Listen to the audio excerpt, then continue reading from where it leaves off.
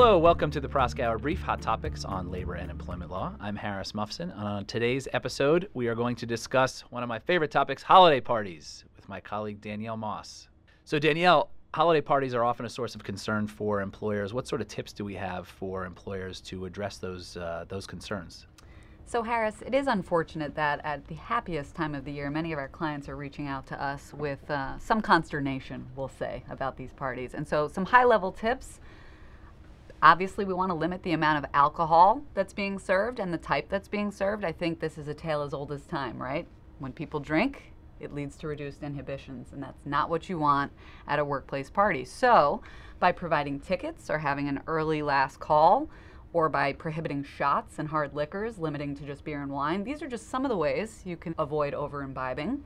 I also recommend that companies hire outside contractors if they're not going to go off-site for their party, just to be sure that someone else is serving the drinks who has their own liability insurance and interest in avoiding overpouring, because when folks pour for themselves, that can get dangerous.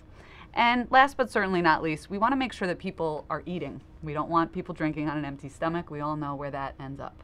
So those are just some of the high-level points that I would recommend if alcohol is going to be served at the party. Why don't we talk about training? Because I know that that's something that certainly a lot of employers are thinking about. Certainly a lot of our clients have been rightfully contemplating in advance of holiday parties. It's also required under New York law now, certain training requirements. And so why don't we talk a little bit about training?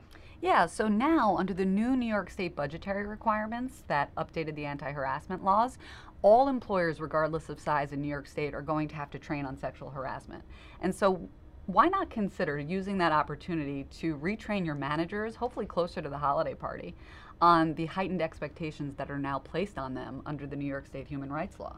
Indeed, now not only must they report what they know about, but even suspected misconduct. So if you're a manager attending a holiday party, you need to be that much more careful about what you see yourself, what you hear about from others, and what you may suspect. And we also want to be thinking about bystander intervention, which is a necessary topic under the new or the forthcoming Stop Sexual Harassment in the Workplace Act under New York City law, which applies to all employers with 15 or more employees in New York City. And bystander intervention began as a concept at college campuses to avoid sexual assault. The New York City legislature felt this might be helpful in deterring discrimination and harassment in the workplace. And so I think everyone should train on bystander intervention as it is now required in New York City, but remember to give cautions against requiring it, because we don't want people intervening if it feels unsafe, as it may at a holiday party, and we also don't want anyone thinking it's in lieu of their reporting obligations. But it is a very helpful tool in intervening at something like a holiday party to stop sexual harassment before it happens. I also think it's a good idea for employers to send around a reminder, an email reminder of their workplace policies and the fact that those policies apply, outside the four corners of the office, right? They apply during business trips, other social gatherings, and certainly the holiday party. So I think that that's a best practice as well. That's absolutely right. And in fact, it not only checks the box for what you're now required to do under the New York anti-harassment laws, but it's another opportunity to say, hey, this party is voluntary. You don't have to come if you're uncomfortable. That also doubles as a twofer, because then you don't have to pay them under the wage hour laws. It's not mandatory. But also you can consider reminding employees that what happens at the party might not stay at the party, right? Because in this digital day and age, everyone's got their smartphones, everyone's taking pictures, and you don't want to be the one in the background who is doing something that is in violation of policy or one of the laws, which, as you've mentioned, Harris, certainly extend beyond the workplace at any workplace party or the after party. If it finds its way back, it could be a problem. And I hate to be the Grinch, but some employers are actually dispensing with holiday parties, right? So that's always an option too.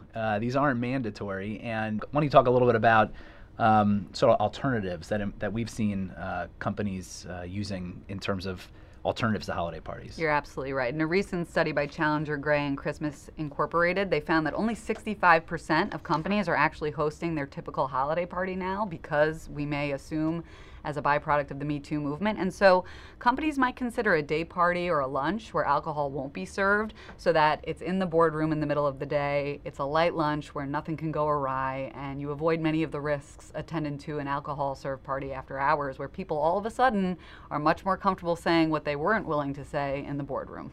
One question I've received from employers is, What can we do to ensure that our employees feel safe or get home safely from holiday events, and what should we be thinking about in that regard? So do you have any tips for employers about that issue? That's a great question, and obviously resources vary at different companies, and so you have several options. You can either utilize your managers who will be in attendance, train them in advance to do sweeps of the location where the party is, make sure there's no hanky-panky in the closet or in the bathroom, and certainly that no one's drank too much and is in a difficult way and looking to get them home safely. Hanky-panky watch. That's right. That's right. But then, if you have the resources, you could hire security to do this same role, or you could offer to reimburse all employees for their transportation home, or even hire an outside shuttle or bus service to make sure that people are not drinking and driving, that everyone has a safe option to get home. And if you're doing that reminder email, maybe you note that everyone can put in for reimbursement for their Lyft, Uber, or whatever rideshare service they'd like to use to ensure that everyone gets home safely and the holiday party ends on a positive note. All excellent tips.